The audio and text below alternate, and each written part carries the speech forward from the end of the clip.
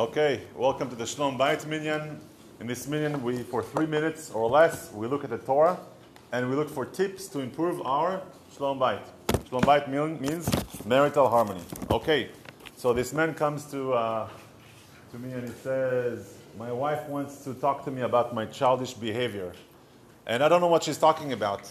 But no matter what she says, I'm not going to let her into my pillow castles without her password. She didn't get it? She's envious of the pillow castles, the Lego, the iPhone. Is there something that the wife is not envious of? Let me ask you something. Between a man and a woman, who is more envious? A man or a woman? We'll see. Where is it in Torah? Yes? Luckily we have Torah, something solid that we can actually learn from. It says here in the Torah, in our week's parasha,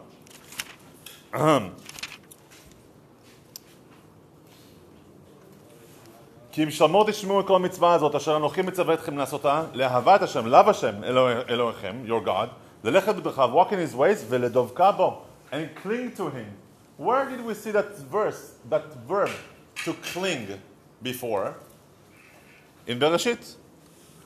ועל כן יעזוב איש את אשתו, יעזוב איש את אביו ואת אמו, ודבק באשתו. A man should cling to his wife. It's God telling us you should cling to your wife like you're clinging to me. Alternatively, cling to me like you cling to your wife. That's a very, very tall order. Why is Hashem using this? Cling to me like they cling to your wife. Is our wife God? I think that your wives would like to think that. But the contrary is also very interesting. If something comes between you and your wife, what does your wife become? A zona, right? Who is a zona? Zona is a wife that lets something come in between her and her husband. And what does Hashem say in Shema? Don't go after your eyes that let you astray. The same verb, zona. What do we see from here?